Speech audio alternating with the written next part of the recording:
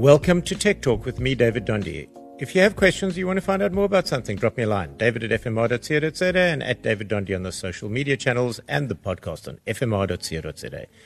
The pressure is on to buy the latest, greatest phone. But should you? Well, spend more and you do get better, generally, and mostly with all technology in particular, but with all technology, the law of diminishing returns begins to play out.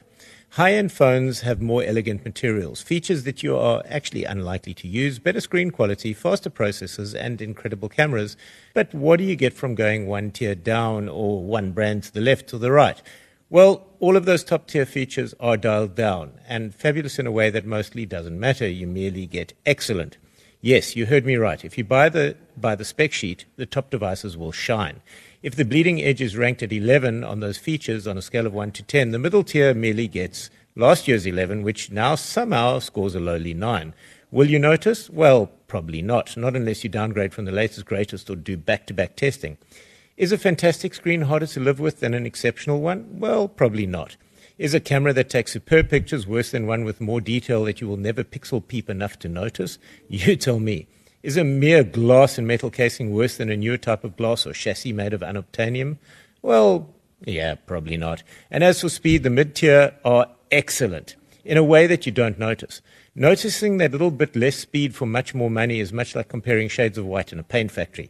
Do spend more if your ego demands it. If you have a specific use case and you really have or you need to always have immense amounts of storage without waiting for downloads.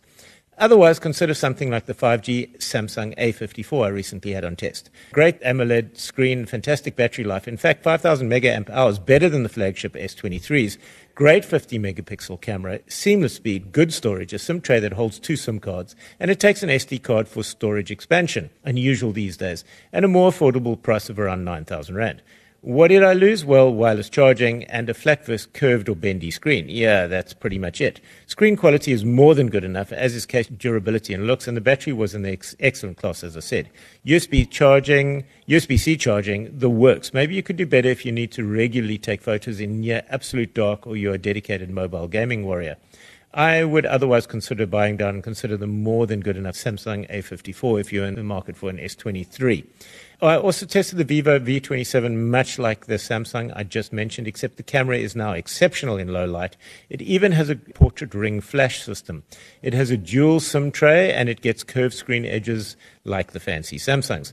It has a battery capacity of 4,600 mAh and includes a 66-watt fast charger and fast charging. On the other hand, this isn't a mid-range for them at Vivo at all, but at 16,000 Rand on the street, it is their flagship.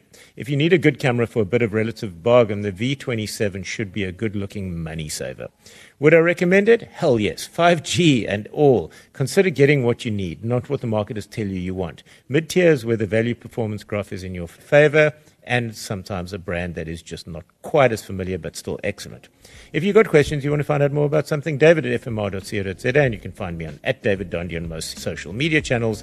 That's DavidDonde, and the podcast on fmr.co.za.